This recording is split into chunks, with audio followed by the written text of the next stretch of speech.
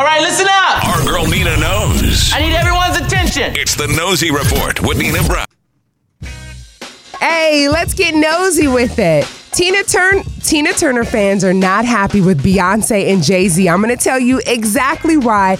But first, a grand jury has officially indicted the man accused of fatally shooting Migos rapper Takeoff, Patrick Xavier Clark. He was arrested and charged with the murder last December, but the indictment means that a grand jury has formally charged him with murder. As you recall, Takeoff lost his life November 1st in Houston at a bowling alley where he was an innocent bystander shot and killed. So we will keep you posted as the trial starts to take place. Now, Ludacris, Atlanta's own Ludacris, he's addressing the critics who question why there are so many Fast and Furious movies. It sounds like it's giving hate, but Ludacris actually did a podcast interview with Steven Jackson and Matt Barnes, and he said people ask him all the time, why are there so many Fast and Furious movies? And he's like, let me just keep it real.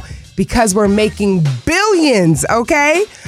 Billions of dollars. So while that money keeps coming in, we're going to keep making Fast and Furious movies. And lastly, Tyrese, he had a lot to say on his divorce with Samantha Lee. You know, it seems like Tyrese is always taking L's, right? In court, on social media. He actually went on to Instagram just this week and said he feels like his ex-wife, it was all about money with her, that he was just a transaction, that it was never about love, it was never about marriage, it was all about getting to the money. I will tell Tyrese, you might want to be careful, because if that happened with his ex-wife and his current girlfriend is literally telling him that she wasn't even into him when she met him, she was into Paul Walker, the same thing might be going on. That is your Nosey Report. Don't forget, you can always hit me on social at Panina Brown.